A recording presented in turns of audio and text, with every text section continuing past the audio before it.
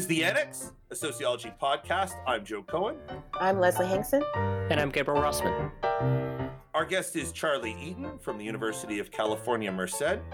Charlie is an expert on higher education finance, and his recent publications include The Organizational Ecology of College Affordability, Research Activity, State Grant Aid Policies, and Student Debt in U.S. Public Universities in Socius. Today, finance and higher education. Our discussion was recorded on November 18th, 2019. We are here with Charlie Eaton. Welcome, Charlie. Hey. And we are talking about his work on finance and higher education. Charlie, do you want to start off just by introducing yourself? Sure. I'm an assistant professor of sociology at UC Merced, and I do my research is on the rising wealth and power of financiers in many domains, and my main current project is about the rising power and wealth of financiers in U.S. higher education and how growing inequalities in higher education have been related to what we call financialization. And tell us, you're working on a book, you said, or is it something you want to share with us or keep under wraps? Yeah, so my main project right now is a book entitled Bankers in the Ivory Tower that I've got under contract with the University of Chicago Press. And, you know, it starts with the deregulation of financial markets in the U.S. at the beginning of the 1980s and tracks how changes in U.S. higher education and rising inequalities in higher education are part of the same process as the rising wealth and power of financiers in the broader U.S. economy and society. And I sort of track how you've gotten three increasingly unequal organizational strata in U.S. higher education. At the top, you've got elite private schools, say the top 20 most selective private liberal arts colleges and universities from Amherst to Harvard and Princeton and Yale and so forth, where you, through the growth of very large college endowments, you've developed huge resource surpluses, but they still enroll the same tiny number of students, mainly from wealthy backgrounds, that they did in the 1970s. And so you've got literally at places like Princeton, they're spending $80,000 per student on their instructional side of their operation. While at the bottom, you've had a lot of working class and especially African-American students pushed into for-profit colleges. And this has also been related to finance in that for-profit colleges were expanded through the growth of federal student loan programs since the 1990s. And less understood is that for-profit colleges were expanded through essentially a takeover in the sector by private equity investors who then created a bunch of large publicly traded corporations. And then in the middle, you've got public institutions that I argue have been squeezed by the diversion of resources to the top through tax subsidies for endowments and for charitable donations, and the diversion of resources to the bottom through expenditures on Pell Grants and subsidies for student loans to for-profit students. Let's start with a little bit of background, maybe for people who aren't acquainted with the history of how higher ed has changed. So like 40 years ago, the public system was funded by state subsidies or government subsidies, and they maintained a low sticker price. And then over time, they switched to sort of a higher sticker price model, and people were given the option to borrow the money or win the money through aid. And so that's sort of like the time that you're looking at, right? So can you just tell us a little bit about like how we got from the 1970s to today and what's changed over these decades, just in general in higher ed? Yeah, sure. In the 1960s and 70s, you know, enrollments in U.S. higher education quadrupled, and that was paid for almost entirely by tax-funded expenditures by the federal government and by state governments. And that expansion peaked in 1979. And the pivot to student loan financed higher education and these inequalities is people kind of miss the pivot because it sort of happened in slow motion. So Pell Grants reached their largest generosity per student in 1979. And then you had a kind of lost decade in the 1980s where two things happened. One is that the Reagan administration put the brakes on any expansion of funding for higher education. And then the other thing that happened is you had a change in the economy as you had the deindustrialization of the US economy and the breaking of unions. And a lot more people started going to college as what they saw as the only viable path to economic prosperity. And this is Mm. kind of nicely theorized in Tressie McMillan Cottom's book, Lower Ed, Mhm. that you get this change in the economy that's very important to the change in higher education, where Mhm. 1970s you could go work in a factory and you could have prosperity. 1980s you get many more people trying to go to college because the blue collar path to prosperity is perceived as being gone. And Mm. that means the resources that you did have in the 1980s are spread increasingly thin. Hmm. And so finally, at the end of the 1980s, beginning of the 1990s, universities which had opposed expanding student loans at the end of the 70s said, we're not going to get more state funding or as much as we need. And they supported a proposal by a set of commercial banks at the beginning of the 1990s to radically expand the federal student loan program, Hmm. which provided new resources for universities to enroll students, but it also dumped these new debt burdens on students. And so the pivot to tuition financed higher education expansion really occurs from the mid 1990s onward. It was seen as, first of all, it was seen in some ways as a more just system, though, right? Because some argued that by shifting more costs to the people who go to college, and college students tend to earn more, college graduates tend to earn more than those who don't graduate college, it was seen as maybe deinstitutionalizing like a distributionally regressive policy in some senses, wasn't it? I remember those types of arguments circulating in the 1990s. Oh, you still see that argument when people talk about free college. Yeah. Mm. The argument being that college graduates are upper income. Yeah, that's been mostly a post hoc argument. Mhm. Mhm. That's an argument that people have really made after the fact. If you go back and you read the congressional hearing minutes in the late 70s, Mm. the colleges and the student associations are both saying, we don't think student loans is the way to do this. We think an expansion of grant aid is the way to do this. Right. And it's really not that somebody makes an argument that it's more economically just to make the Mm. beneficiaries of higher education pay. It's that they got to find the resources somewhere. And this sort of justification that it's more socially equitable to make the people who benefit from higher education pay happens after the fact. And then it also ends up being inaccurate Oh, because gotcha. there is a subset of people who graduate from college debt free in the US, and they're called rich people. So if you Exactly. look at the top 20, if you look at the top 20 schools that are most selective in their admissions, they're all private institutions. The students in their first year, only about 15 to 20% of students have any student debt at all. Hmm. And that's because their students are very wealthy and they've got all this endowment wealth that for the very, very small number of low income students they enroll, they're able to Hmm. provide financial aid. And that was kind of illustrated recently by Raj Chetty, a Harvard economist study, in which he showed that among these schools, they tend to enroll more students from the top 1% of the income spectrum than they do from the bottom 60% combined. Yeah. Yeah. It's quite a finding.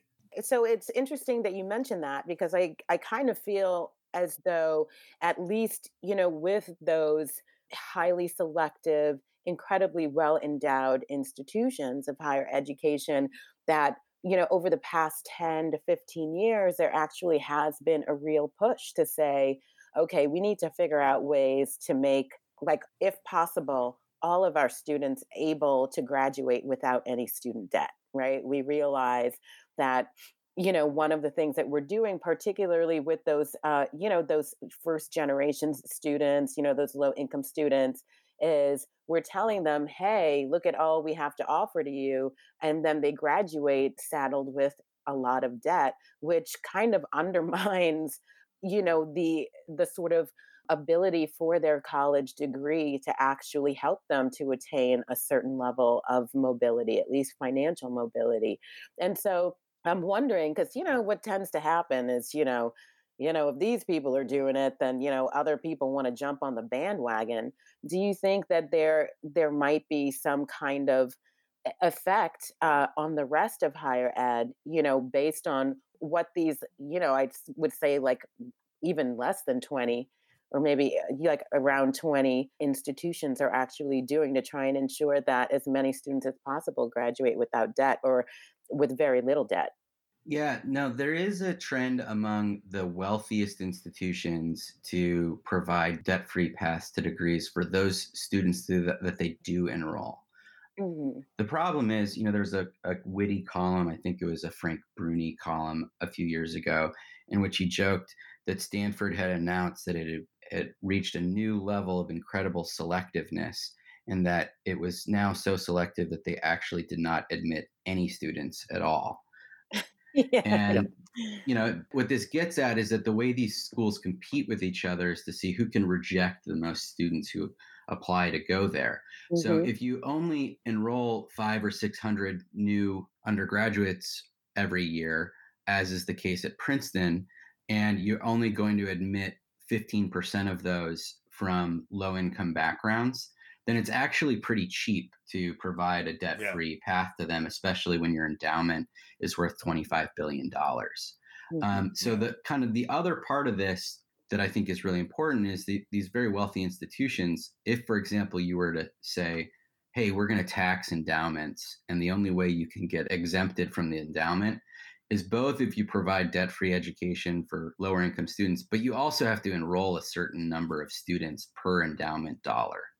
Or alternatively, you could imagine all the elite schools getting together and saying, we're going to stop competing in all the status rankings.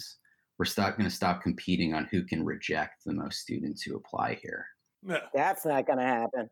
You had a really concrete form of that where Harvard recently got caught aggressively recruiting applications from African American students who it didn't expect to admit, in part not just to increase its overall selectivity rating, but also specifically as a way to defend themselves in the Asian lawsuit. That's just, if that is actual policy, then Yeah, that's just sick. yeah. The other part of this problem with the elite schools is, there's a disincentive to enroll more students because of the rankings metrics and their emphasis on how selective you can be in your admissions. But the Mm. other problem these schools have is that really historically what they have been is guilds for rich people.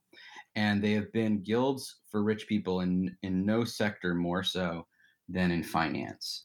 This was Hmm. documented nicely in Lauren Rivera's book with some ethnographies of how tight the recruitment is to top hedge funds and investment banks and private equity funds.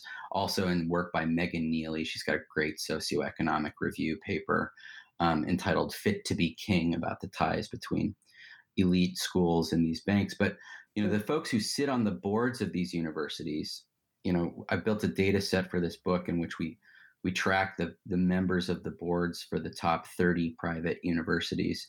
And what we find is that about 35% of board members come from high finance, much higher than any other part of the economy.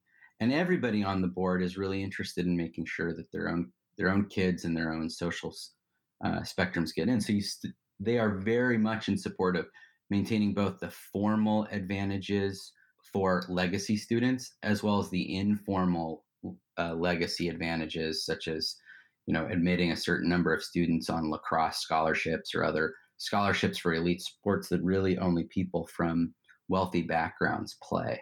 Hmm. We've had, I don't know if you're a regular listener or not, and you don't need to admit it if you're not, but we've had many conversations about the varsity blues scandal, and Yeah. pretty much every one of them I bring up that the real scandal isn't, that some coaches got bribed, but that they have coaches for obscure preppy sports in the first place Yeah. as a way to practice affirmative action for the rich. Hmm. So, adding to sort of the studies that you nodded to, Charlie, like I can't recommend enough. I mean, it's kind of overly long, but Karen Ho's ethnography of Wall Street liquidated.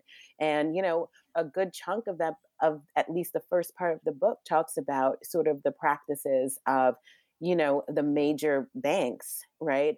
Being able to like come onto these very, very specific campuses, right? Where they come and they recruit and they have this very, very specific recruiting practice of saying, we're the best and you're the best, right? And, sort of kind of tapping into, this whole kind of mythology of the talented whatever, not the talented 10th, of course, but the talented elite. We are at Harvard because we're smarter than everyone else in the world. I remember being at Princeton and having an undergrad tell me, well, yeah, I mean, the people here are the smartest people in the world. And I was like, you really believe that? Yeah, we Like, we were their TAs. We know that yeah, some of them were, but, yeah. I was like, you really believe that? That's so amazing to me. And so there's this like total, like, kind of like feedback loop of these financial institutions sort of recruiting heavily from these incredibly elite institutions of higher education. And then once they make it in finance, then they stay connected to that network, and then they get on the board and they help to totally reproduce the sort of cycle over and over and over again. No, totally. And the level of social closure in finance that operates through elite higher education is unparalleled in any other profession. There's plenty of inequality of multiple dimensions: gender, racial, class, in who gets to become an elite surgeon, an elite lawyer, a corporate executive. But the level of social closure in finance is really unparalleled. I think Megan Neely cites a survey in which they have identified that among top hedge fund managers, 95% are white men. I looked at the top 400 wealthiest people in the U.S. who are billionaires, and from the Forbes 400 list. And what you find there is among those folks who are from hedge funds and private equity funds, who make up a growing share of the list, between 60 and 70% have Ivy League degrees. Among those from the tech sector, which you might also think is a sector that is going to have high rates of degree holding from elite institutions, it's only 30 or 35% of tech billionaires who have Ivy League degrees. And it's this, as you said, it's this revolving door of social closure where these institutions, the financial organizations, use their ties to elite institutions to maintain a social closure of people who look like the top hedge fund managers, who look like the top private equity managers, and experience the same socialization in which they learn that they are the best and they're going to go work at the best financial firms. And the one kind of piece that I think is important that I'm trying to add to this in the book is that finance also has a really strategic position in the economy where they can extract, especially since financial deregulation, they can extract large rents for anybody who gets the capital that they control. And so they've been able to both extract larger shares of wealth from the economy for themselves, but they've also been able to steer more of that to the elite educational institutions through which they reproduce themselves over time.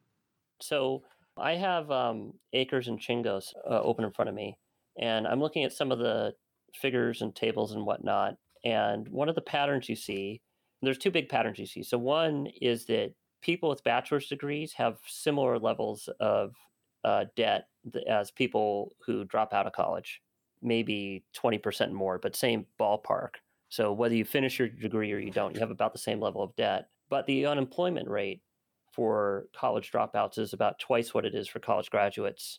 And it's basically the same as it is for people with just a high school diploma. So basically, you have an issue of people who drop out of college, they take on almost an entire education's worth of debt, but they don't have an education's worth of sheepskin effect for their income attainment.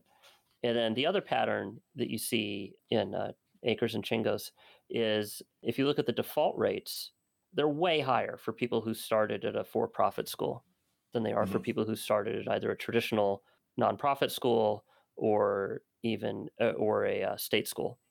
So to what extent is our student loan problem, mostly an issue of people who went to for-profit schools and these things are related, dropped out without getting a degree? Yeah. So, I mean, the problem with the arguments that economists have made about student loans in general is they're talking about market efficiency at a market level. Hmm. And they're saying, on average, your income gain if you go to college is going to be larger than the cost of the student loans that you're going to take out. The problem is that there's a really wide distribution, and it's of those income gains relative to your debt. And the other problem is that there's many other dimensions of inequality that are going to bear on whether or not you're going to be able to repay your debt. So yeah, So just to clarify real fast, just so sure. those the things I mentioned are problems, but you're saying that even within the good group, the people who went to traditional schools and finished their degrees, there's enough variance that within that, the group who did it the traditional overall better way, a Yes. lot of those people still have problems. Yeah. Yeah. That's right. And where I was going to go first is, there's a huge problem that we're learning more and more about, especially through work by Finaba Addo and by Jason Hooley about the racial wealth gap and racial discrimination in the job market and who is able to repay student loans.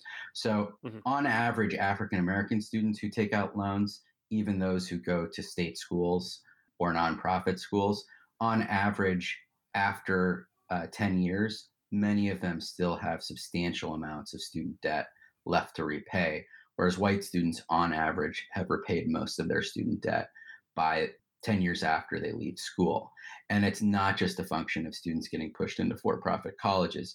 You can see that also in my recent paper from Socius that was mentioned earlier on the organizational ecology of college affordability. That's a study all of public institutions, and we show that among lower income students, we did not have data by race, unfortunately, but we did show that among lower income students in particular, you have catastrophically low levels of student loan repayment 3 years after leaving school, especially from lower resourced public institutions. What we might call our regional public universities. So even at our public universities, even at our nonprofits, you have many, many students who end up not repaying their debt. And even if we took a more, an optimistic view, this issue of there being huge variance and huge risk is essentially what we're doing is we're saying to our most vulnerable students going in, you need to take on the risk rather than society needs to take on the risk of whether or not you're Hmm. going to gain economically from your education or not. And if you graduate during a recession, that's a bummer, but that risk is the risk that you took on. If you are African American and are discriminated against in the labor market and you're not able to get commensurate income gains from your college education, that's a bummer. That's a risk that you took on. And even if not everybody ends up having a negative outcome from that risk, those risks are borne very broadly by students. And I think that is why you see so much support, more support for student loan cancellation and for free college among the broader population and among voters than you do among policy elites. Hmm. So to take a very cynical and somewhat heretical interpretation, if we have an issue with people dropping out and or not getting high economic returns to their degrees, does that imply that maybe we've expanded access a little too much, right? Because my understanding of the big picture trend is that matriculation rates are way up since say 1980, but graduation rates have hardly budged. Yeah, I'd push back on that Yeah. in one way, Okay. and that is particularly in the case of African Americans. You have African Americans who are graduating Hmm. from college with degrees and with student debt who are not able to repay those loans, Hmm. not because they didn't get a gain from the degree, but because they don't have the same economic cushion of accumulated family wealth that other students have to Hmm. help them repay student loans. And so you really are saying there, well, if African Americans are just, you could take that argument to say African Americans are unlikely to be able to repay their student debt, even if they go to a decent school and get a decent degree. And so they shouldn't go to college because of labor market discrimination, which I don't think is an argument that anyone would want to make. But to take that out of it, let's say that we're talking about the marginal white student. Should the marginal white student not go to college? Yeah. So I would say on that question, I am somebody who is skeptical about the limits to which we can reduce inequality Hmm. via expanded higher education access. Mhm. Ultimately, I think if you want to reduce inequality in the US, the most fundamental thing is you need to increase the bargaining power of workers and you need to expand a welfare state to provide people with social benefits, both so that they've got, a minimum basic dignity, but also so that they're in a more powerful position in the labor market. You're not going to be able to do that by providing college for all. But I also don't think it's an either or, until we Sure. can get to a more generous welfare state or a stronger labor market position for workers, people are going to continue wanting to go to college, and we shouldn't expose them to undue risks that create new inequalities through student debt. So it sounds like you wouldn't claw back money from, say, Pell Grants to, drop into the NLRB or EITC. But if you had an additional dollar, you'd probably put in NLRB or EITC before you'd put it into expanded Pell Grants. That's a complicated question. And I think it's a Mhm. question that sociologists don't think well enough about because we tend to think about our different policy areas in silos. And we Mhm. also don't tend to That's Exactly. think fair. about policy in relationship to politics. Hmm. So to me, if it's easier to put more dollars into Pell Grants and into free higher ed and debt cancellation politically than it would be to, for example, expand Social Security or Medicare for all. Hmm. And I'm all for it. It's, I think we should be wary of a logic of scarcity Hmm. and a logic of only putting money into things that are the most equitable, and instead think about where does politics let us put money in a redistributive way, and which of those allocations will create favorable feedback effects politically for further expanding social benefits either in that area or in other areas. And that thinking reflects that my training, I'm an economic sociologist, and my training is sort of in a Flicksteinian economic sociology school, but also the sociology of the welfare state via Margaret Weir, who was one of my advisors. And she's kind of from the Theda Scotchpole, Jacob Hacker, Paul Pearson world of thinking about the welfare state. Mhm. So there are two things that, that I would also like throw in there too, and sort of like your policy toolkit. The first is I think that the way in which we sort of push college on high school students, like, actually increasingly now kindergartners, right? And their parents, that if your child doesn't go to college, then your child is a failure, right? Because there's absolutely no way that your child can become a success, can engage in meaningful work and can get paid a living wage if they don't go to college, right? And so then because of that, you should be willing to take on the risk of, of taking on a debt that you may not be able to pay back within 10 years. So that's number one. What I see as like the sort of extreme marketing of higher education, within our private elementary and secondary school. So that's number one.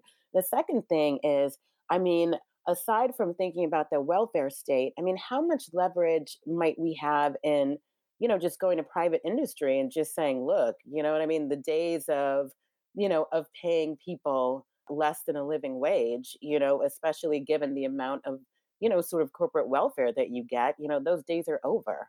And rather than being afraid that they're all going to move to Mexico, let's grow a bit of a backbone. Yeah, no, I'm in agreement, and I think the proposals that we've seen recently from leading Democratic Party officials, for example, to create industry-wide collective bargaining for workers rather than the current employer by employer based bargaining that we have, is a move in that latter direction that you said, where we're creating a framework for workers to have much stronger negotiating power. Tax reform is also a big deal too. One of the great insights of Thomas Piketty's book on capital back in 2014 was that You don't just tax rich people to have more money to spend on the welfare state. You do it to change their incentives because if, for example, you have a 70% tax on capital gains, then companies don't have the same incentive to expropriate wages from workers in order to retain it as profits because they can only get to keep 30% of it. Mhm. And so it changes the incentive structure and the balance of power and negotiations between workers and industry. But to kind of go to the first thing that you just said, Leslie, about telling kids from when they're in kindergarten that they got to go to college no matter what, I'd go back to Tressie McMillan Cotton's book on this, in which she talks about the education gospel and how the education gospel, especially among African Americans, gets intensified in the 1980s as blue collar paths go away. And I think it's underappreciated. In fact, I was at an event with her recently in which she was saying that she wishes this point had gotten across better. It's underappreciated that there's a real risk in the education gospel that it can be exploited by people like for profit colleges because if you do go to a for-profit college and you take on debt, odds are the outcome is going to be worse for you than not going to college at all. Yeah. That's been really well established now in a number of studies, including a David Deming paper with co-authors in which they did an audit study and they sent randomized resumes with for-profit college, nonprofit college, and no college on the resumes to employers. And students were either as likely to get a callback or less likely to get a callback if they had a for-profit degree than if they had no degree at all. Hmm. So it really, I do think that this education gospel is a dangerous thing, but it's a tricky thing because in the absence of an expansion of the welfare state or an improvement in the lot of blue collar workers, the returns to a college degree are substantial on average. But I do think we need to really protect students from the risk of it not panning out because it doesn't pan out for everyone. My perception as someone who teaches at a college that mainly serves Pell Grant recipients is that one of the big flaws is that Pell requires you to go full time. And a lot of students lack the means to be a full time student without taking on debt. When I'm advising students, I wish they could just work and take one or two classes a semester in the evenings or on weekends, which we can completely accommodate. But part of the problem that they face is that they have to go all in on their education. Like they can't just do it in bits and pieces. And that's part of the problem to my mind of this high sticker price, aid reliant type of package. If the sticker price is low and you can just, buy a course here or there and take 6, 7 years to go through an undergraduate degree, I feel like it would mitigate a lot of the risk. Yeah, careful what you wish for. That's how people do community college. Like I have a lot of students who are, in their mid to late 20s because they went through community college, which in theory under the California Master Plan for Education, you're just supposed to live at your parents' house and get it done in 2 years. And then you're a junior and a senior the same age as everybody else who came in as a freshman. Hmm. And there are some students who do that, but in practice, people take 5, 6, 7 years Yep. to go through community college because they're just doing 1 or 2 courses a term. And then they come in and they're in their late 20s. And there's a logic to getting people through as quickly as possible because that way you can amortize the expense of the degree across more years in the labor force. You can, however, so I'm working on a paper on student debt right now. And like the median student debt is about the size of an auto loan Hmm. and a modest car loan, too. The problems with it are number one, you can't discharge it as easily as you could discharge a regular debt. Like if you could just go bankrupt easy and default and have it wiped from your credit record in 7 years, Yeah, I think. and that used to happen. And the reason we changed the law is because you have people going to medical school and then declaring bankruptcy. It only took a few years for all that medical debt to get Yes, it off would. their bankruptcy record. It would force lenders to be prudent in their lending and Yeah. not issue someone $100,000 in loan. Or we could lobotomize you when you go bankrupt. Right. Yeah, though currently there aren't really private lenders have very low market share. They only do about 10% Yeah. of the lending in US higher education. 90% of the lending's by the federal government and is actually now because of a very positive reform by the Obama administration are all direct loans by the federal government, which actually is Yeah. part of why it's so much easier now to talk about debt cancellation or debt-free college is because you don't have a bunch of large commercial banks that have a big stake in the system. But the other way of thinking about this, that we should let students take longer, is that we should actually give students enough financial aid that they can be full-time students without economic hardship. And that's where, my thinking goes, is if we're going to support low-income students to go to college, college should both be tuition free and there should be adequate financial aid to cover cost of living so that you can be a full-time student. And that would be just like where you are, Joseph, at UC Merced. I think 60% of our students are Pell Grant recipients. It would be a major game change for our students, many of whom work 20 or 30 hours a week while they're in school, if they could actually be full-time students. Maybe they work 10 hours a week, which is what most studies have found is about optimal for working while you're in college. But really, nobody should be working more than that. But it means providing a lot more financial aid to low-income students than just the cost of tuition. You'd have to design that carefully, though, because otherwise you would attract marginal students who aren't necessarily, completely committed to the degree, but they know that there's, this is a part. Because, I mean, you were talking earlier about we don't get the welfare state that might be ideal. We get the welfare state that's politically feasible. So let's say, for the sake of argument, that UBI might be some ideal component of a welfare state, but it's also unfeasible because it seems like just giving people money for nothing. Whereas, in part because of the education myth, it would be more feasible to have something like more stipends for people going to school full time. Well, that means that if you basically are having poor luck on the labor market, there's a strong incentive to say, well, I'll just enroll in school.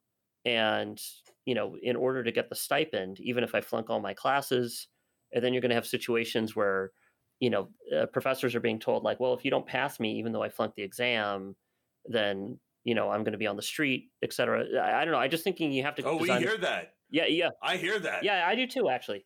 There's that. I mean, that might work for one degree, but I mean, I've seen more than my fair share of people who are doing multiple degrees and just racking them up and for no apparent reason.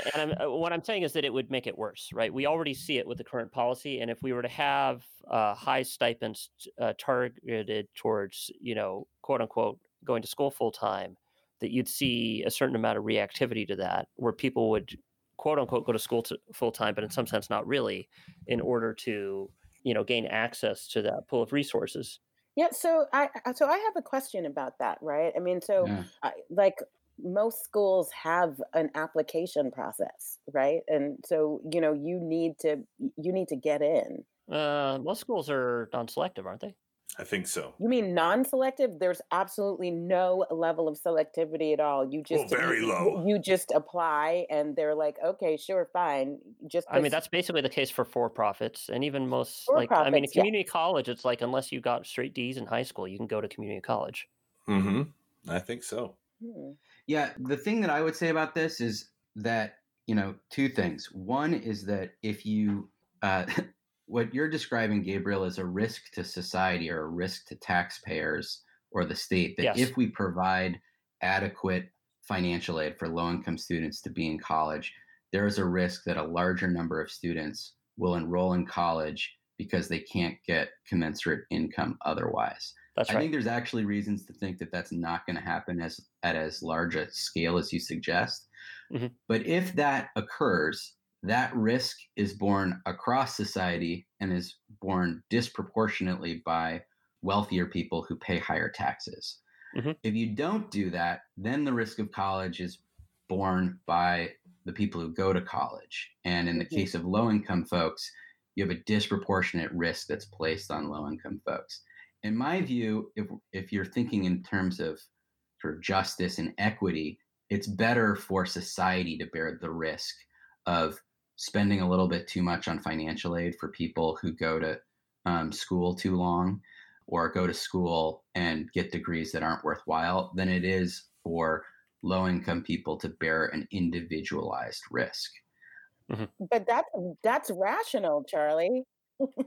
I kind of feel, but it goes against, like, I don't know, some of like the supposedly core values, that define American culture. Yeah, I mean, I don't know about that if it goes against core values that define American culture, right? The United States was one of the first countries to create a very generous old age insurance program in Social Security. And we've had many instances where we've created very generous state-run programs. And if you look at the polling, it's a majority of voters support student debt cancellation. Close to a majority of voters, it depends on the poll and it depends on where you are in the political debate. Close to a majority of folks support student free college. And so I think the politics are complicated. If you can pass something that expands higher education financial support for low income students, which I would see as, in a way, and it sounds like you folks have seen this yourselves, in a way, that's a form of automatic recessionary social insurance, Hmm. where if jobs go away, people go to school. Hmm. That's what happened in 2008 to 2011 with Pell Grants. You had a Hmm. huge surge in college going by low income students where they enrolled in school using Pell Grants and federal student loans, essentially because there was no well compensated alternative. But Hmm. I don't think that the existing studies, and I can't cite something for you right now, but my impression is that you actually, workers, young people, middle aged people are going to go take good jobs that are well compensated because they value the dignity of work. And wages on average are going to be higher if you're a full time worker than if you're a student. Hmm. You'd have to provide really, really generous financial aid, not just enough to like cover your full cost of living, to actually lure people out of the labor market and into Oh, I'm college. not saying that you would have people leaving good jobs. I'm saying that you might very well have people leaving minimum wage jobs or basically diverted, like instead of going on disability, I'll go to school. And that's a much more expensive way for society to provide an income because on top of providing the income, they're providing an education, but not really the education, but they're providing the educational expense, right? So let's say that we give someone $18,000 a year in stipend and we pay them to go to UCLA or Queens College or UC Merced, then that's providing, and let's say that costs another 18,000. So it's costing us twice as much to basically provide a social insurance welfare program. Yeah, well, we basically do that right now. Yeah, that's true. We do that at UCLA. That Hmm. pretty much Yeah. is the financial aid system at UCLA. The problem is that a lot of students end up falling through the cracks, and it's the most vulnerable Mm. students who fall through the cracks of the financial aid system. And the other thing I would say, Charlie, is like I would push back a little bit in that I think it's one thing to have the majority of Americans supporting free college, right? And sort of like getting rid of of college debt now, just saying, okay, let's have a do over. I think it's because like a huge portion of the American public is affected by these two things. You're either a parent or you're going to be a student yourself or you're a grandparent, right? Or you have siblings. You know what I mean? So there's something in it for you. But then when you turn it into, yeah, I think that, society should take on the risk, particularly for low income individuals. I kind of feel like that's when people like start to bristle. And I think that's when it's harder to get the American public to commit to saying yes to these kinds of public policies. And who knows, maybe we're entering into a sort of new era where maybe the majority of Americans would actually be more open to this. But I don't know that the majority of American politicians would actually want to move on that.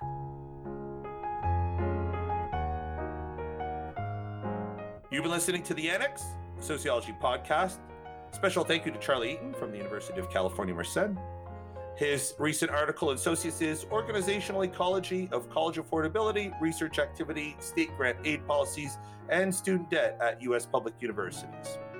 We're on the web, sociocast.org/annex, on Facebook, the Annex Sociology Podcast, and on Twitter at SocAnnex. Our producer is Liseth Moreno. Music by Lena Orsa. On behalf of Leslie Hinkson and Gabriel Rossman, I'm Joe Cohen. Thanks for listening. Bye. Bye.